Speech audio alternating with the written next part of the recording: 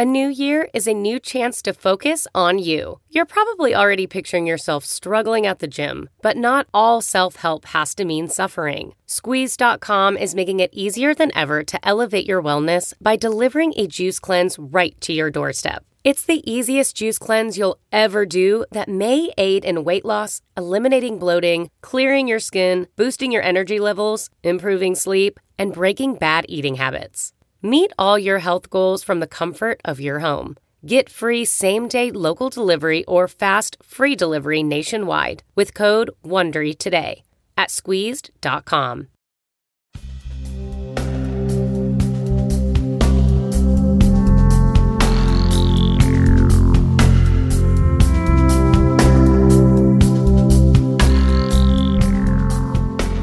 It's Mind Rolling again. I'm David Silver and Raghu Marcus. And we're really pleased to have our friend David Nichtern as our guest on this show, a Renaissance man without any hyperbole.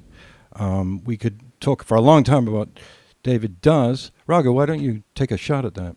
Well, I met David through Krishna Das, and many of you know who Krishna Das is. And if you don't, I promise you I'm going to send you a track of his if you write to me at Mind Rolling through mindrollingpodcast.com and just say you never heard of him. We've been turning a lot of people on, by the way. David. Well, let's send a track with David on it, right? David is on. It's on For Your Love, all right, David? Yeah. Oh, yeah. Absolutely. That was the Maha track. Yeah, and I think we have a live, I don't know, I think I have a live version of it or something, so it's really cool. And David and I met because he was getting involved with Krishna Das. And, Krishna Das and I had the label Triloka for a long time. Basically, he was, once he became the most famous chant wala in the world, or one of the top couple, of course, he had time for nothing. And we did a lot of wonderful things together, and at one point David joined forces with Krishna Das and has produced Heart as Wide as the World? Yes, among others. What are the other ones? That one, of course, folks, if I'm just going to get right into this, Mr. Silver. I'm going to call you Mr. Silver because we got two Davids here. Okay, that's fine. Mr. Silver, he and I have an Amazon portal on our website, on the mindrollingpodcast.com. It's a banner. It's a banner. It's a portal. You go through that portal, and we get a few shekels out of everything you buy. And meantime, go over there, and Heart as Wide as the World is one of, I've been intimately involved with Krishna Das and his music for a long time. That is absolutely top 2 as far as I'm concerned. So, David, what else did you do with him? Probably 3 or 4 of the last couple of records. You know? Yeah, just Heart as Wide as the World I actually produced singly. Right, and you've been playing. David is an incredible guitar player. And more bio for David, certainly. And you must be, are you sick of this, Maria Muldaur connection? No, as a matter of fact, I like to quote Martin Mull, who wrote in his Warner Brothers bio at the end of it, "Son of a gun, I sure had fun on my bio." So go right ahead. I want to say something. Midnight at the Oasis. Midnight at the Oasis. Okay. It's amazing. David wrote it. Maria sang it. It was an incredible hit. Yeah. Maria's from Cambridge, where I lived, and I knew her very well. I think we should say that what a great achievement it was for an accomplished guitar player to fit into the kirtan atmosphere without crowding it, without breaking the genre, if you like, but fitting in to that Eastern sort of, foundation and creating these really mellifluous, beautiful parts of Krishna Das's band. Yeah, but David, how did you get in? Because, when I look back at, the kind of music that you're involved with and that you make, and knowing a little bit of your taste, kirtan in general wouldn't seem to be the direction that you might go. How did this happen? I like to say that everything good that ever happened to me was by accident.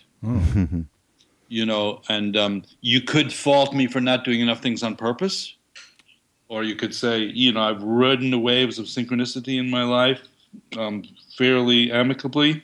We have a good relationship, synchronicity and me. But I met KD at a screening, actually, Raghu. This will be interesting for you, of Fierce Grace. And I went with my then wife, Cindy Lee. Mm-hmm. And Cindy owned a yoga studio called Om Yoga Center in New York.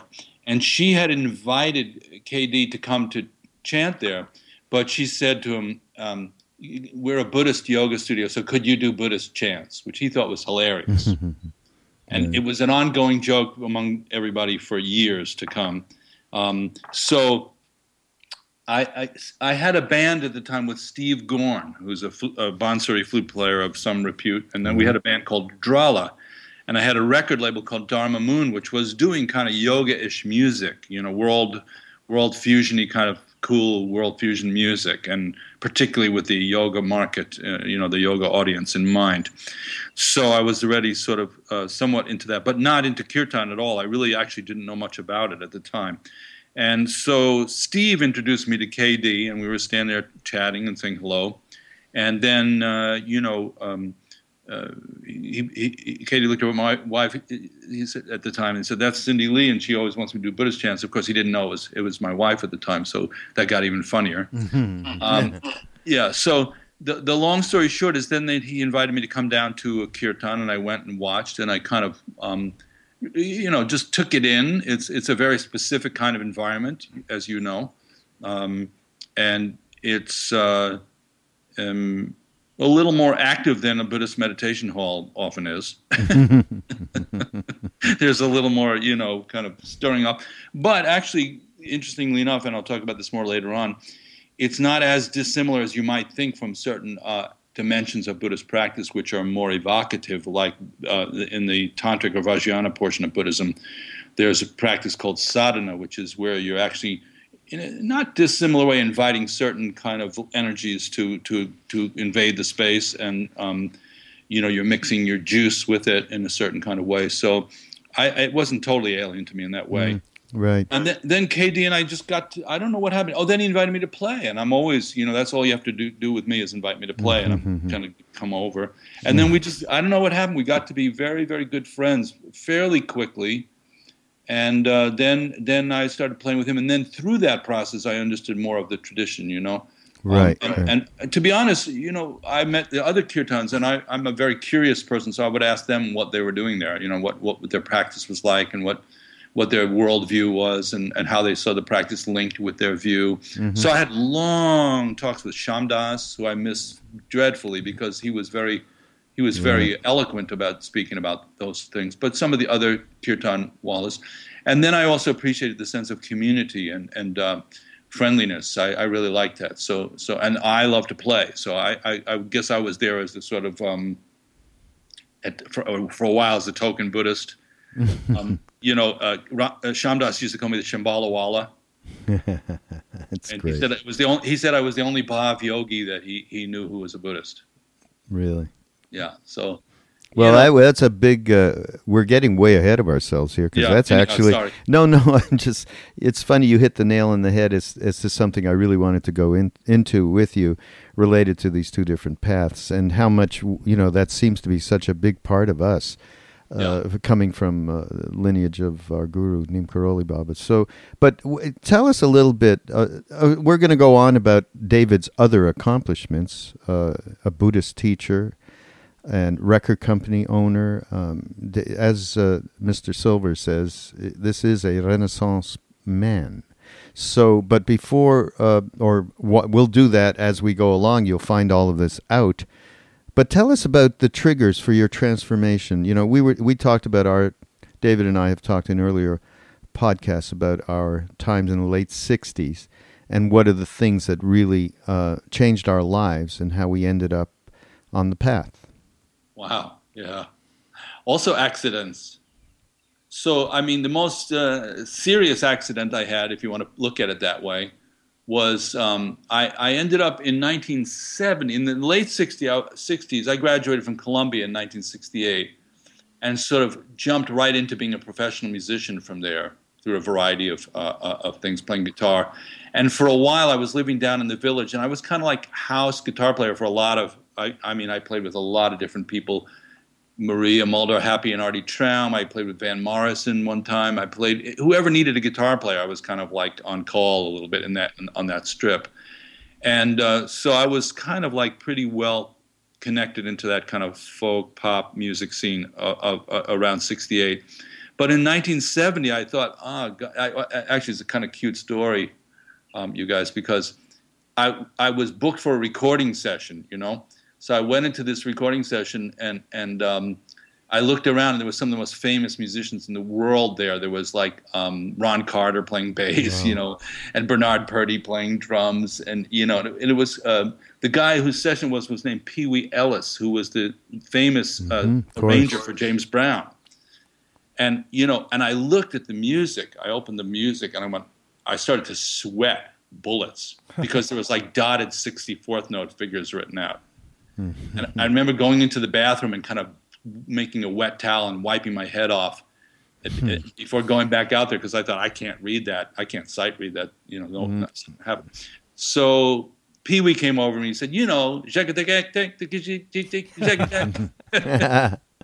he had just written it out, So I, of course, was able to get through that. But the next day I called the Berklee College of Music and enrolled for the following year. So I went up to Boston, and this was after having already graduated from college, and I went to music school. And in Boston, I started going to a yoga studio, so that was the beginning of my kind of exploration of that world. Had you done psychedelics by then? Oh God, yes, yeah. Yeah, well, that's part of the formula that everybody's, repeating to us, and we really, Oh yeah, absolutely. Everybody, that's so funny. Clinical psychiatrists, Yeah. I mean, We spoke to a everybody. clinical psychiatrist today who said, I did take LSD, and it really opened up so many doors for me. And I thought to myself, gee, that's great. She did, because she's like this really, UCLA, famous writer, all this kind of stuff. And then she said, yeah, I did it 100 times. Between the age of 14 and 16. Oh, yeah, right. I mean, come on. I had friends like that who shall remain nameless, but were prominent in the folk scene at the time, very prominent. And one of them said that she did it 70 days in a row. Oh my! San Francisco. So no, I didn't do that. And I interestingly enough, I'm not sure how much credit I would actually give that. Oh really? Oh, that's good. Talk about that. Talk. Yeah.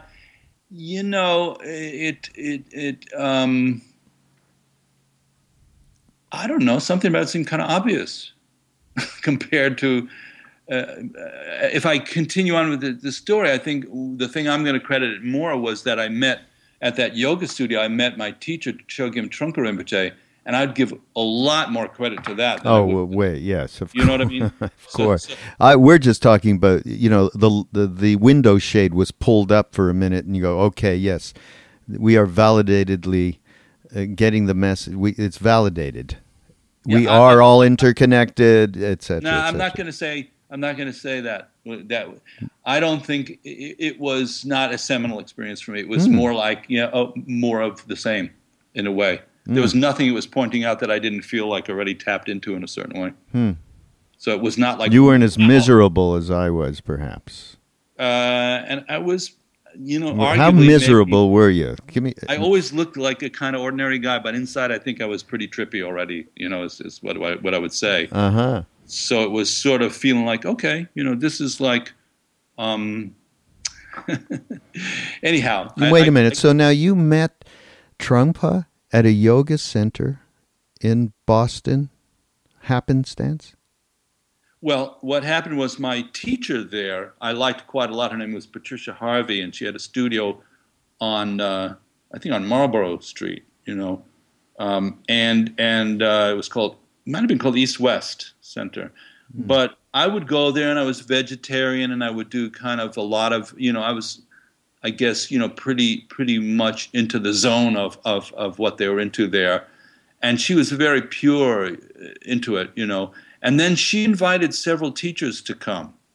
And first she invited this guy, Rudy, which was we know Rudy. Remember him? Yeah. Oh, yeah. Yes. Yeah. And so for a while I was thinking, well, maybe this is the thing. He was zapping everybody with Kundalini and whatever. And at a certain point, you know, it just began to feel a little bit like thick or something. And then Trungpa Rinpoche came to the center because she's one of the people who signed for him to come to America. Oh, really? Yeah, she I think had met him all the way over back in Scotland and helped sponsor him to come. So when he came, he taught a workshop at her studio, and this is September 1970, I think, or maybe fall 1970. Anyhow, this workshop was called Work, Sex, and Money. And I went, this Tibetan Lama, it's like, sign me up.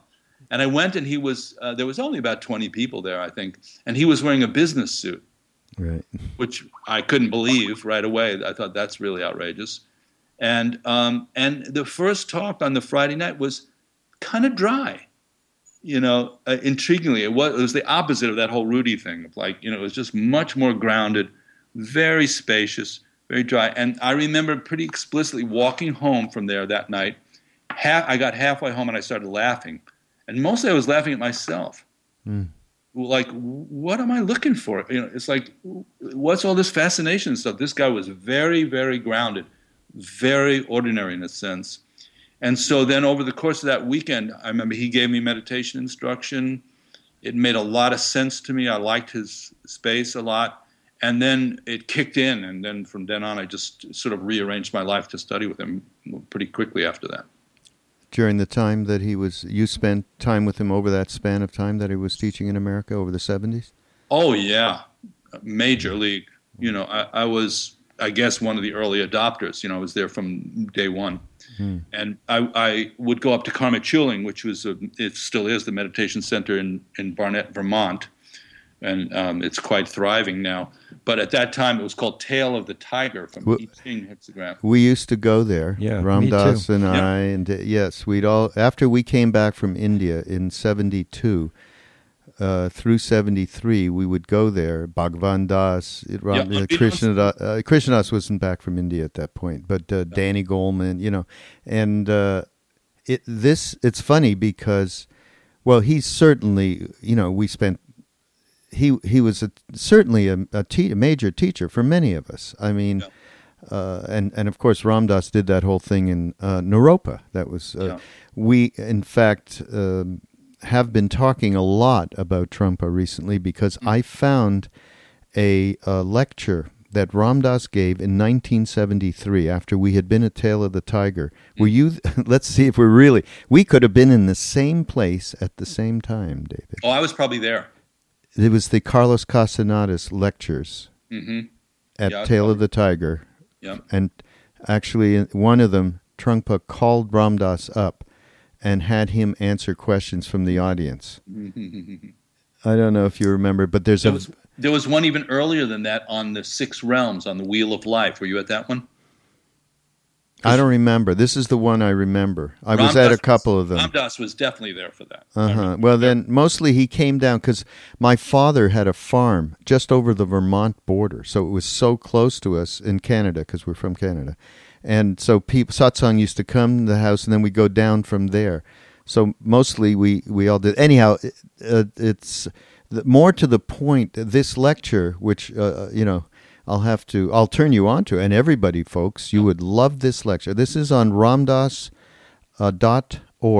and it is, you just go to find the podcasts, and it's Chogyam Trungpa Rinpoche. There's part 1 and 2. Part 1 is this lecture from me talking a little bit about it myself, and it's Ram Dass talking about the enigma of Trungpa as a teacher, related to, you know, left and right, people were coming up to him and going, how can you possibly be involved with this teacher who is allowing, you know, who's drinking, is drunk half the time, you know, partner swapping, gambling, smoking, right?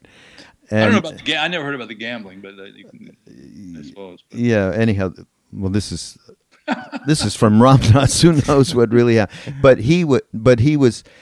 and he talked about it from a point of view that you do not, that the fact that he was allowing this stuff to come out in his students, and then they engaged with this rather than it be hidden away, was a lot about what he was about, and it's a fascinating lecture, and you'd probably dig it yourself. But we've been getting mail about it too, about Trungpa. How can you promote and Neem Karoli Baba devotee promoting Trungpa Rinpoche, that kind of a thing? I'm like, what? Oh, people are outraged about it? Yeah, a couple of people. One person in particular. But, last Sunday I went to a Buddhist meditation group in Westchester I go to. It's a Trungpa group, John Baker's group. And we played a Trungpa video. And, it's been 40 years. And it had the same effect on me as then. It just blew me out of my seat. Can I just finish? Okay, I'm sorry. Thank you. What blew me away was that he was as clear as anyone I've ever met. And so it's 40 years on, and I'm sitting there. I'm supposed to have learned something. I was as glued to it and felt like I knew nothing, and that he just filled my being with wisdom. Last Sunday. Wow. So that's a long span to have a grip on a human being, and if someone doesn't like Trungpa, well. Anyhow, it means nothing that we had a compliment. But the point is, it is something. It's a subject that's very relevant today. Whether you have many teachers that, let's say, are not necessarily doing the right thing a good part of the time or some of the time, and don't have the correct motivation, etc. So it is a subject that we've been going on about a little bit, but basically really sharing Trungpa's teaching. So this is consecutive lines between your tradition and ours, which interestingly enough, obviously at some point maybe in the conversation we can talk about these two teachers, Trungpa Rinpoche and Neem Karoli Baba, because energetically I feel there's a lot of similarity actually, which people might ride with that or not ride with that. I don't know. But this is through KD, obviously. Most of my perception of it is through KD and the other students. But there was a feeling of some kind of wisdom that went beyond any kind of conventional framework. Yeah. I mean, of course, Maharaji never talked about it. He didn't give talks. He didn't teach people on that kind of a basis. It was way different, obviously. But you know what? The Trungpa Rinpoche that I studied with, a lot of the real studying was going on not at the talks, but in household or whatever, So that's, I don't mean in the outer form of it. I mean mainly in the what we would call inscrutability. Right. Yes. And absolutely. And there's an interesting thing. Inscrutability is one of what's called the four dignities of Shambhala. It's meek, perky, outrageous, and inscrutable. Inscrutable is like not that you're hiding something, but that your mind is unfathomable. Mm-hmm. Right. And the image is, it says, like space, which cannot be punctured by an arrow. So I think in that regard, those two teachers were similar. Yes, absolutely. Since we're on that tack, a little bit related to two traditions, and really on the surface two very different traditions, which one would be Bhakti Yoga and the other would be Tibetan Buddhist. And you made a little comment before related to what Shamdas called you, right? And mixing up these two things. Now, we've been intimately involved in that way from the very beginning of our days in India. And in fact, to this day, I mean, the stuff that like we do with Krishnadas Ramdas and Krishnadas himself certainly teaches with Sharon. I mean, the only one I don't think he shares it any kind of teaching with anyone other than close Buddhist friends, basically. And same with Ramda. I mean, we just did something with him in Maui with Roshi Joan Halifax. And by the way, people take advantage of her. She's an incredible being, Roshi Joan Halifax. Just go up and Google her up. But so that's been very much a part. Tell us about the integration of it for you. Well, this all comes down to two topics for me. And one is prajna, which is clear seeing, discriminating awareness, wisdom, and one of the things that prajna does is sees what's different. Like, for example, what's different between wheat and chaff? That's prajna. What's the difference between confusion and wisdom? Right? But it also sees what's the same. So in that regard, when I'm interacting, my karma has sort of led me to be in the Mahasangha. Well, that's what I call it anyhow. I teach at Omega and Kripalu and, yoga studios. And you can't just walk in and say, okay, this place is only dedicated to this tradition. You're in the larger arena. And I've also spent a lot of time in the even more Maha arena, which is just the whole phenomenal world. And where nobody cares what you think is supposed to be the legitimate or conventional way to go about something. They just want to know if it works or not. Right. So I never leave that behind as the final litmus test, you see. The Maha world, which is just the world itself as it is. And that's everything, again, that we're interested in and what we represent. So we're on the page with you. Absolutely. Okay. So when it comes time, and this is very traditional actually for different traditions to come together and debate or compare or discuss, but never with the idea of creating further aggression, but always creating more wisdom. So in the Buddhist tradition, debate is always I don't want to say it this way exactly, but you'd almost rather lose than win, because when you lose, you're learning something. So that's, if you go in with that attitude that you might learn something, I don't think you can ever be defeated, actually. Right. So with people, now if somebody says, look, this is just a matter of faith, there's nothing really to talk about, you either get it or you don't get it or whatever, there's a limited conversation you're going to have with that person. And there are certainly people who go under the banner of various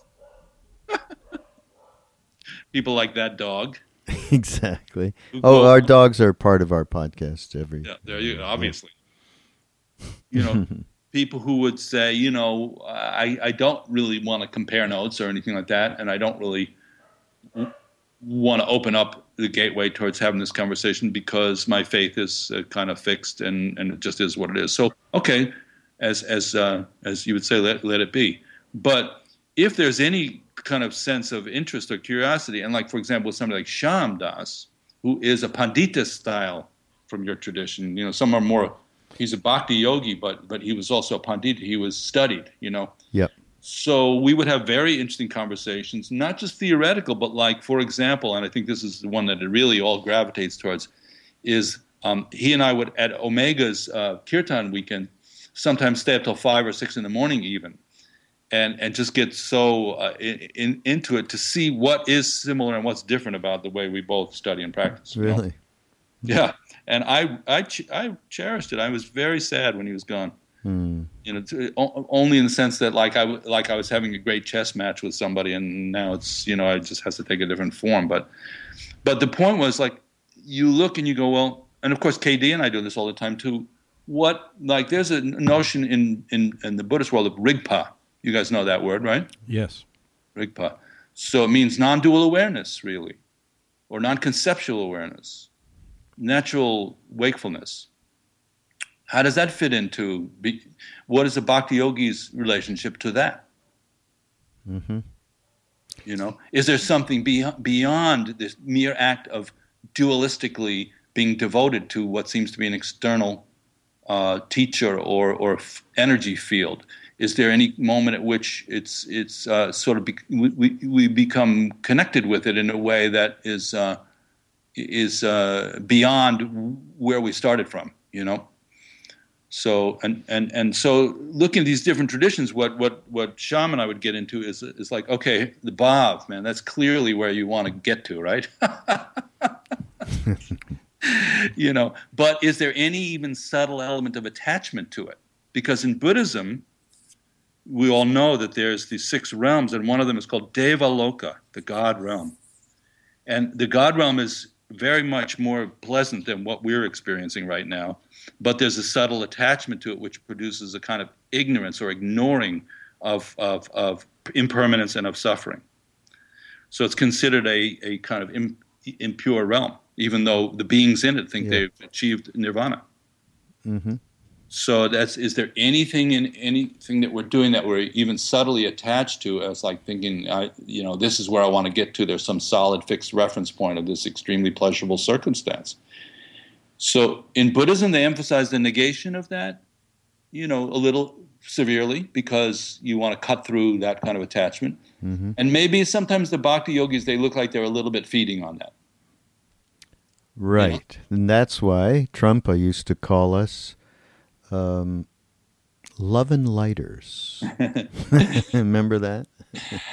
I don't know who exactly he's referring to there. I think he was referring. He was referring directly to Ram Dass and the group that was around him, and we have it on tape actually. Yeah, no, I understand. Yeah. So, and he was making fun in a certain kind of way of the of what I guess people could call blind faith or a lack of some kind of discriminating wisdom. Yeah, and he would call it spiritual materialism. That was the great phrase that he alone coined, Yeah. Which will live for millennia. I think. Brilliant phrase, David, a lot of our audience is young. Yeah, good for them. Lucky for them. Thank goodness. Yeah, right. Lucky dudes. And, they know, some of them know a lot about this, some less. Yeah. But, in your videos on YouTube, a few of them are about why meditate. Meditation is a blunt instrument and so on. Mm-hmm. Very helpful. My question is, speaking to those sort of group of people who want to be there, but maybe not quite sure how to get into it. Yeah. Meditation is such a bulwark of all traditions, even Jewish and Christian and so forth, as well as Eastern. What would be your sort of, advice, if you like, as to where to start the process so that they don't feel like they're in an alien world that doesn't, where do people start?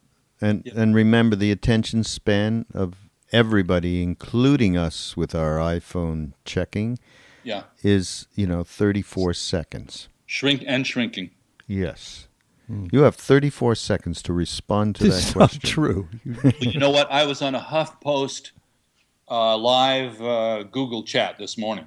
So, really? With some 3 or 4 other speakers, and they were talking about the somebody had written an article saying that misery is good for you. Actually, that if you're not open to the full range of emotions, and just interested in being happy, for example, that does not produce well-being.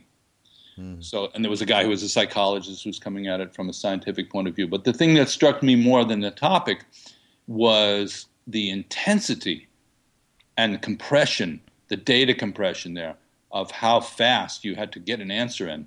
And I noted there were 4 people, and there was a 4th one who was an artist from Nashville. And I noticed that, they weren't quite, the other 2, they weren't quite getting to her. And so I just, in my turn, I asked, what do you think, And I realized that I was committing a kind of violent crime of actually being polite and being courteous and being a little spacious. The medium didn't accommodate it. So the first thing I would say is why not use the media first to get some idea of what is out there? Because it is unbelievable what's available to people. Like the highest teaching of Buddhism is called Dzogchen, Maha-ati. And there's a perfectly good, and it's highly secret and it's profound, and there's a perfectly good definition of it and explanation of it on Wikipedia. So if somebody wants to cruise around and look at various sites and just get familiar with it, I think that's using the medium in a good way. Mm-hmm. Then, of course, reading being right behind that, books and so forth. And I think it's good to cruise around a little bit because we've never had such a concentration of available, spiritual traditions. And then once you're interested in one, I feel like it's good to try to go experience it live and see what the people are like and see what the teachers are like. and allow natural laws of connection and attraction to work. If you like the people, or you feel like they talk in your language, or the teacher seems compelling, then you have a chance to develop that more. And then what I would say is, and this is just the traditional kind of notion of this, at a certain point, if you're still shopping, you're still at the hors d'oeuvre tables when somebody's ready to serve the main course, you've overshot the mark.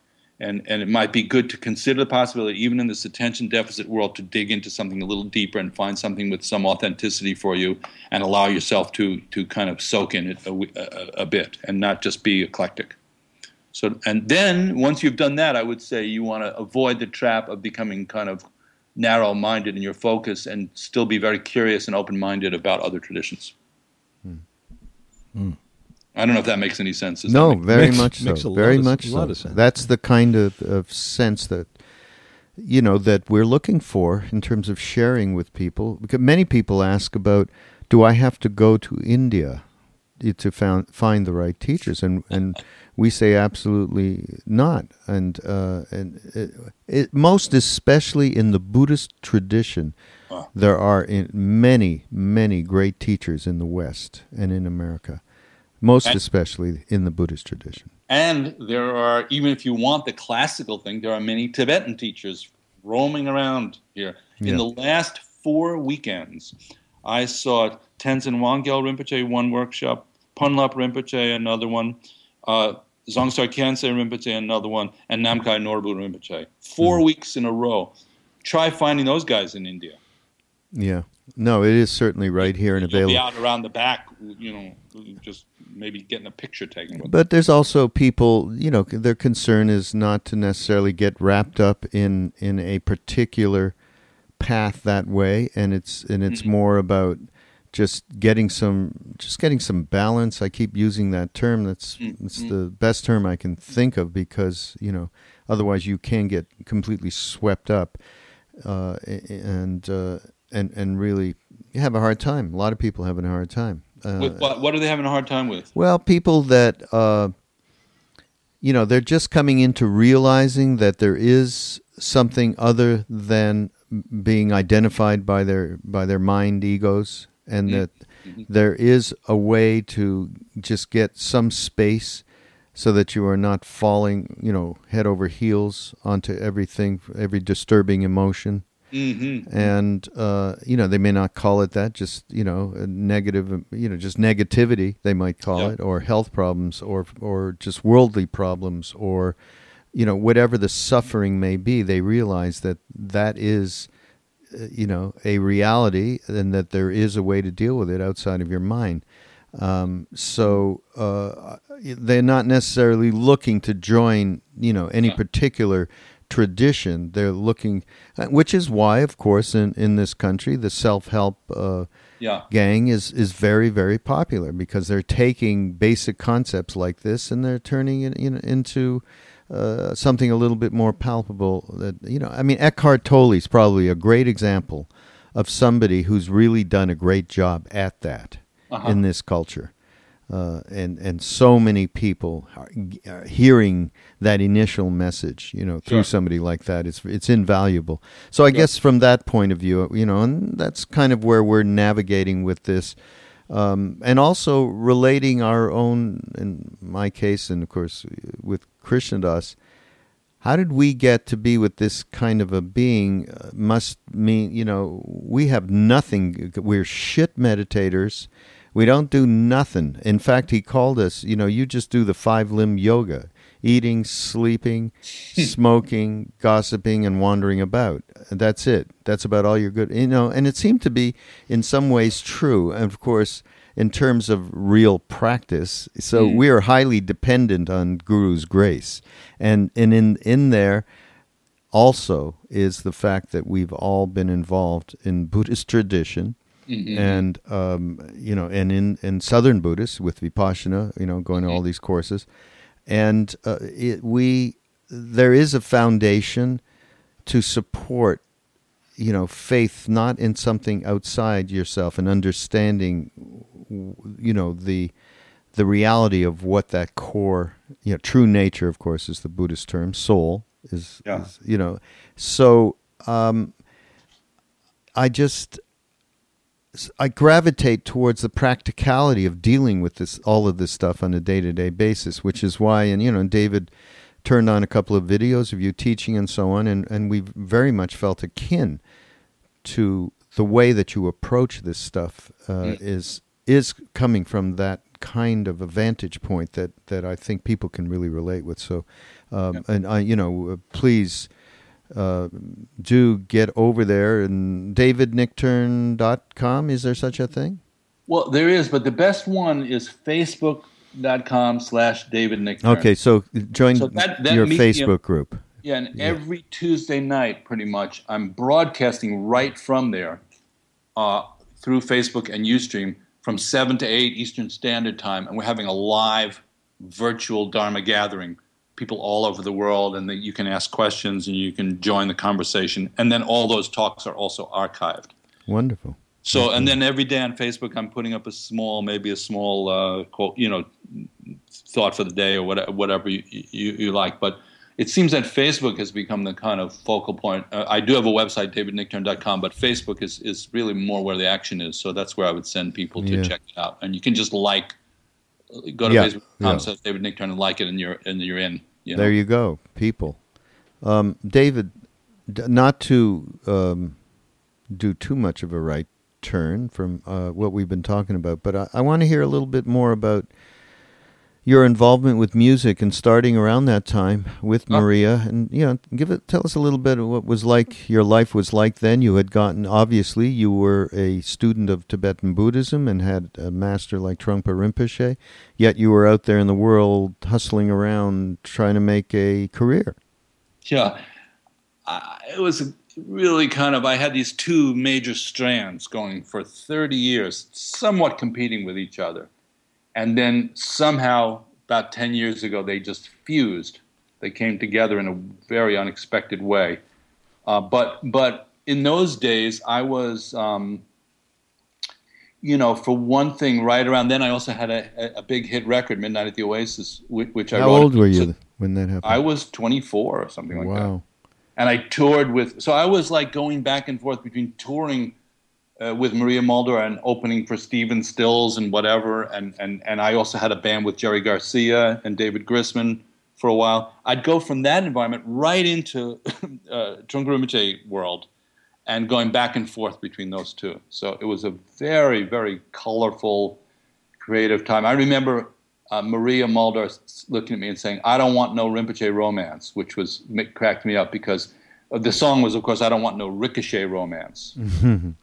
So, those worlds were sort of sparking off each other, but for me, I was going back and forth between the two.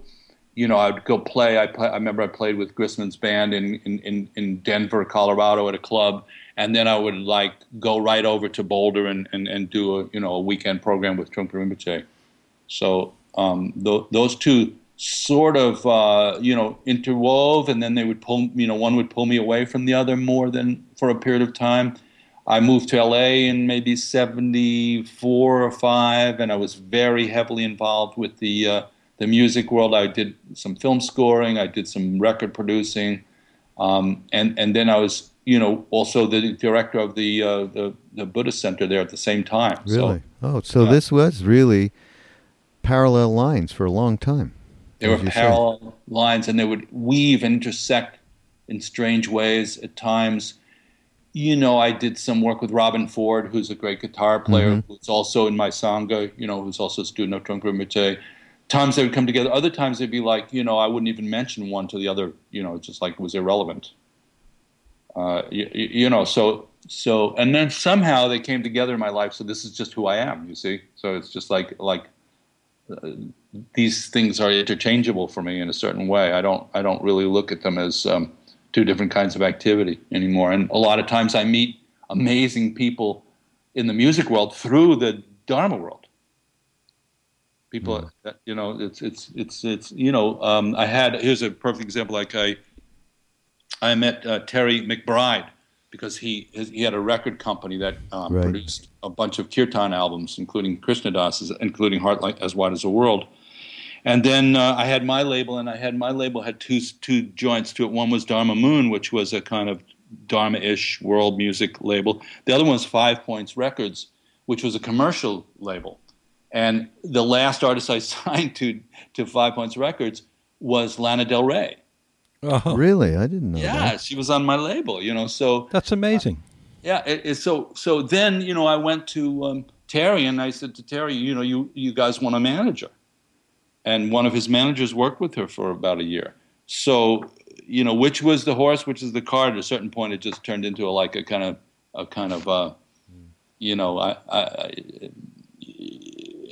interactive thing. Are you still involved with her? Well, she went on to she kind of went on to Universal Records at a certain point. Right. But I still have a business relationship that Oh, that's great. as a result of that. But that's been kind of a lot of times now lately there'll be sort of interesting crosstalk between these two worlds. Yeah, but if somebody just needs me to play guitar and just shut up and play guitar or arrange a session or produce a record, I'm there. I love doing it, and I don't really need to go blah blah blah about anything. That context. One of the things that comes up a lot on this podcast with people writing to us, David, is that integrating work and practice, and how difficult it is sometimes for people who work in various jobs that are not particularly dharmic, if you like. If you're not saying they all are, but if you're not saying they all are, and that some of them are drudgery and some of them are difficult, we've got a lot of people concerned about their own ability to maintain this. So what I wanted to ask you is, when you're in the studio or working with Lana Del Rey or anyone, doesn't it really help to have some of the disciplines, imbued in you by practice in dealing with various, difficulties that come up in the media world? Certainly this is true for me, whereby maybe 30 years ago I would have just flown off the handle or just become despairing. I've kind of learned to chill, and it's helped me a lot in, I've been in that media world too very much. It's helped me a lot. Without it, I think I would have been so exhausted so much of the time by so much of the crap and bullshit that goes on in corporate media life, So talk to us a little bit about how that integration goes on. Well, yeah, and that's such an interesting topic because to me, that's the cutting edge of all of this. And as you know, I'm involved with the Shambhala tradition, which is kind of absolutely about the unification or the integration of the spiritual and the secular environments, to the point where the secular environment is considered sacred. It's you don't have to go somewhere else at all. Just how you live in your house, how you set up your household, how you do your job, how you relate to art and so forth is completely your dharma at that point. So explicitly, I'm from that tradition, and this was Trungpa Rinpoche's highest teaching. There's no doubt about that in my mind. This was his most, if he was a missile, that was the warhead of the missile, was this integration. David, just for a second, Yes. to make, so everybody is totally clear, just explain Dharma for a moment. Yeah, the any kind of notion of spiritual practice or cultivating goodness, virtue, good qualities that are not necessarily geared towards purely materialistic outcome. Understanding how your mind works, understanding how that working with your mind can influence how your life goes, understanding cause and effect and how it operates in your life, and that you're not gonna go around being a horrible person and don't expect good shit to happen. Right. It's as simple as that in a way. Yeah. And so the Dharma means the norm or the law, the suchness of things, how things actually occur.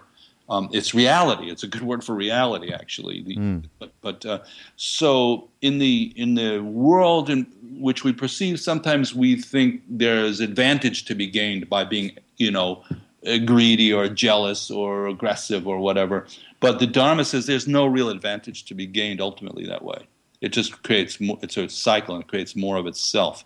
So, when we talk about the Dharma, then we're talking about sort of cultivation of our own kind of best qualities. And then when you talk about that being integrated with the sort of worldly life, it means that somehow you're able to bring those two things together. So your spiritual practice and your worldly life are integrated. Right. And if you look at a great master, they should have that. That's what I think. Or even a good practitioner should begin to show signs of the fact that that they're somewhat integrated and that they don't have to be sort of expounding or delivering categories or something like that, but they're actually a good person. Exactly. That and you've gotten to the core of what we like to talk about with people is just this particular, the meeting rivers here. Mm.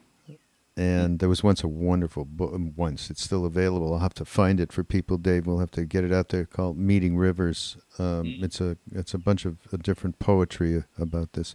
This very thing, this very subject done in a poetic manner.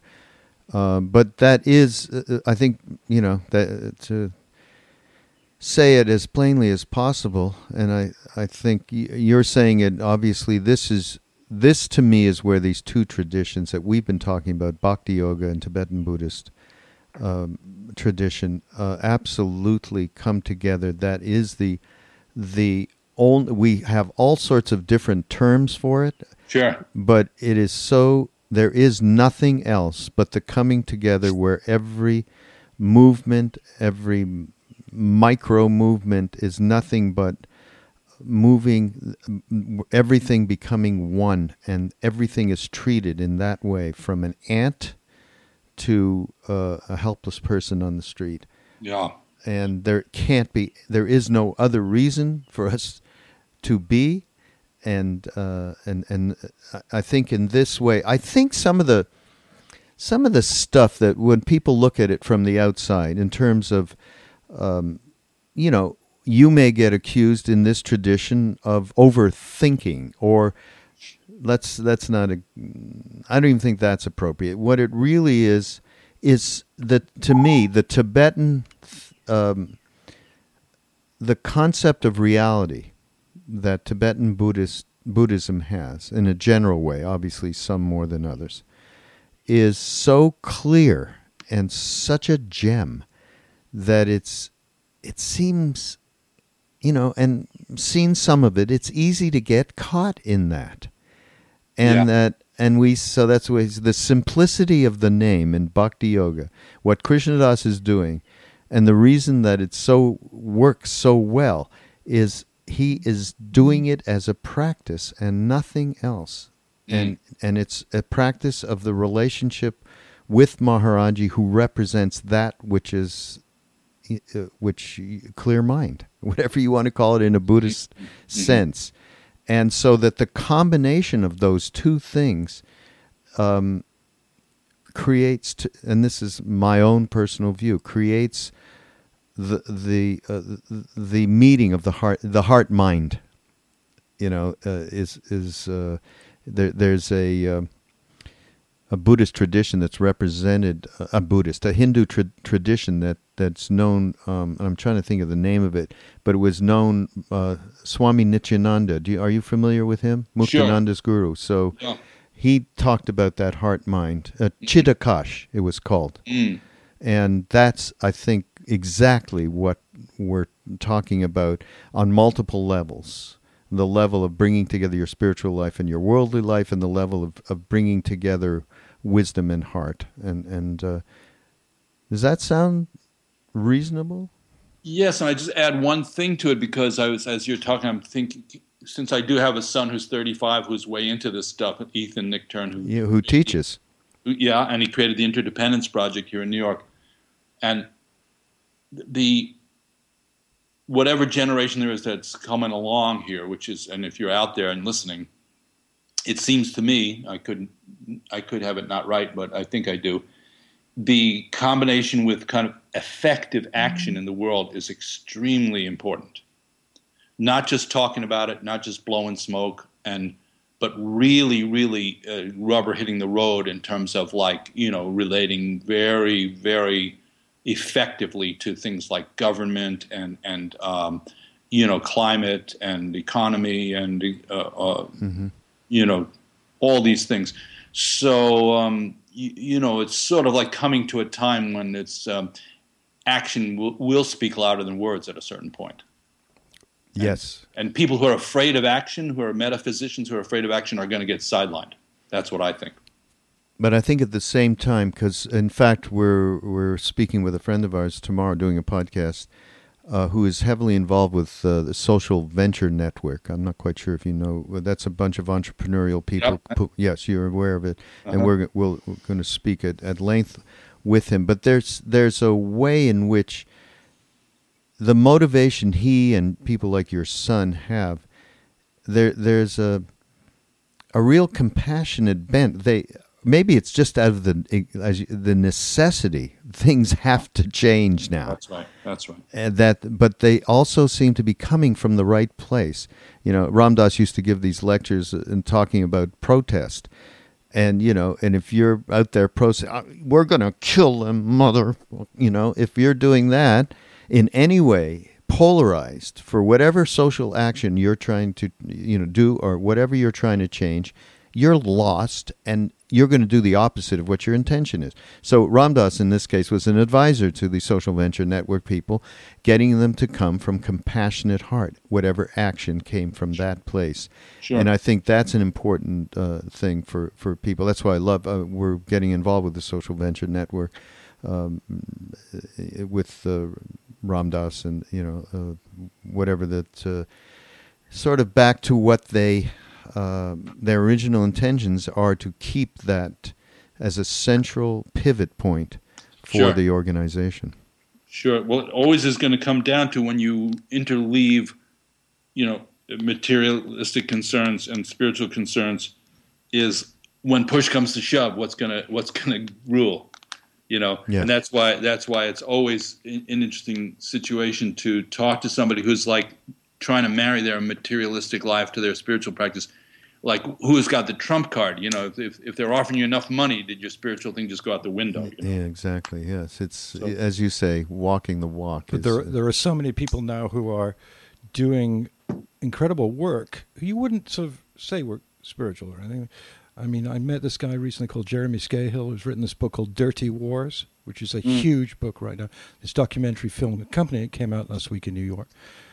I mean, this guy is just one-pointed hitting out at the really, really weird secret practices that are going on in the U.S. government all over the world. And I believe, actually, that I have to know about this. Not that it's just, okay, the world's fucked, and the apocalypse is about to drop, and therefore I should just meditate. I can't take that approach because of people like Jeremy, who are very steadfastly pointing out to people that there is some really, really weird stuff going on behalf of the people we elect. And so I think that's another thing that's going on that is spiritual, actually. Because it's for the betterment of most of people, isn't it? I mean, it's karma yoga taken to the level of using the media, writing books, getting people hip. Is Ethan involved in that kind of thing too? Oh, absolutely. But I just want to say, from my point of view, it's interesting who's holding views that are, something, again, talking to whoever's out there. I'm going to recommend that the most prescient book I've read lately is Al Gore's book called The Future. And I'm shocked by how few people have heard about it. And it's deep and dense. And you have to, if you guys are out there are going to go read it, you got to be patient and you got to dig into it. But it's the 6 drivers of global change. And I find it the biggest view I've heard yet from anybody about this situation that we're in currently. In terms of the technological, the economic forces, the transformational forces that are happening.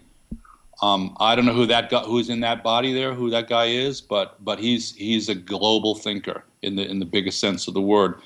And if you understand all the forces that he's talking about there, I think that's paramount, because otherwise it's 6 blind people and an elephant. And There are a lot of forces coming together right now, and the kind of spiritual element is one, and there's a lot of things coming together that are really coming together in a way they never did before. And if you don't see that, you won't see how what you're doing fits into it. So I think one of the things is that one thing we can offer, and particularly for me as a older dog at this point, is re-emphasizing the value of human contact. Just what you're saying about Ram Dass, of actual physical, non-virtual contact, even with dogs and so forth, and the earth element of it, because the world is moving towards a kind of breakneck speed towards virtuality. And if you read any of the predictions about some of this stuff, I have no doubt we're moving that direction of virtual reality. Look at this conversation we're having right now. Exactly. So the organic process is going to be a counterpoint. The slow, steady practice of meditation where you actually sit on your ass for an hour. The process of talking, dialogue, of actually working with your hands and stuff like that. I think that's going to have a tremendous counterweight, but not as a reactionary thing, but as a counterpoint. The future, Al Gore, I think that let's make sure. I mean, I have heard of it, but I have not been thinking I should be prompted to read it, but I'm going to take David's advice here and do read it, and going to, and David and I'll see if there's, I'm sure, a lot that we can talk about and other people we can talk once we have some understanding and read it ourselves. So we're recommending it out there. And that brings me to, again, Amazon.com. You can get that book through them and go through our portal on mindrollingpodcast.com and help to support what we're doing. This is our little commercial. Repeat it again, David. And David Silver, do you have? Well, just audible.com is our other one. And if you go to the banner portal on our website, you can buy their audiobooks. And you get a free one. There's a free trial month, I guess. And we get a little few shekels from them. And it keeps us shekels are what we need. We need them. So keep doing that, and we appreciate it. And you get the same thing you would get if you didn't go on the portal, except we get something. Yeah, exactly. So please do you get credit for selling CDs too? Everything that goes, anybody going through the portal, the Amazon portal, if they buy a car, we get a small percentage of it. Well, then go to dharmamoon.com and look at any of our wonderful world music records. And buy them on Amazon. Buy them through this portal, everybody. Yeah. Yeah, do that. Do that. David, do you know, of course, we got mind rolling. We tell this to every Buddhist. We got it from, because we love, and I especially found Khandro Rinpoche, who I'm sure you know. Love a lot, and that's Her Eminence Mindrolling Khandro Rinpoche, and so we've lifted it, and we hope. In fact, we're dying one day. We're going to have her hopefully come on the show with us on the podcast, and we found it. So at first it was just mind rolling. We want to keep the mind spacious and rolling and not stuck in any one place. So we're open to keep. So that was the kind of the concept. David came up with mugging the mind. So we have Mug the Mind mugs, by the way. Is mind rolling from Mindrolling? It is, but I didn't know from Mindrolling. I thought it was mind rolling. I went, that sounds great. So we just took it, okay? I mean, it's terrible, but, Lama Suryadas gave us the okay, though he said it's okay. Because as long as what it represents is the garden of ripening and awakening. So this is what David Silver and I, Raghu Marcus, are aspiring to. We aspire to it, David. We're aspiring. Well, this just proves that you can get enlightened by accident. Yeah. Right. There you go. It's all proof of that. Hey, thank you so much, You're David. great. You're great. wonderful. We love you. Of course, we love you. We always have loved you. And we'll do this again. I think we can continue and do some constructive things here to help us. Particularly. Well, I'm so happy to hear from both of you and wish you the best, and everybody out there. The main thing is last words from. We used to have a thing in Buddhism called grandmother's advice, which is just I feel equipped to give at this point. Find something that's meaningful to you and get into it, and that's the thing is. don't stay at the hors d'oeuvre table forever. Fabulous. Very Okay, good. so thank you so much for the opportunity to chat, and Thank you, David. Thank you, David. And mindrollingpodcast.com. And go to onward and forward. Facebook, David Nichtern, to check that live broadcast. Yes, do that that's as well. Worth Yeah. doing, for God's sake. Do that. All right. Talk to you all later. okay, bye-bye, guys. Bye-bye.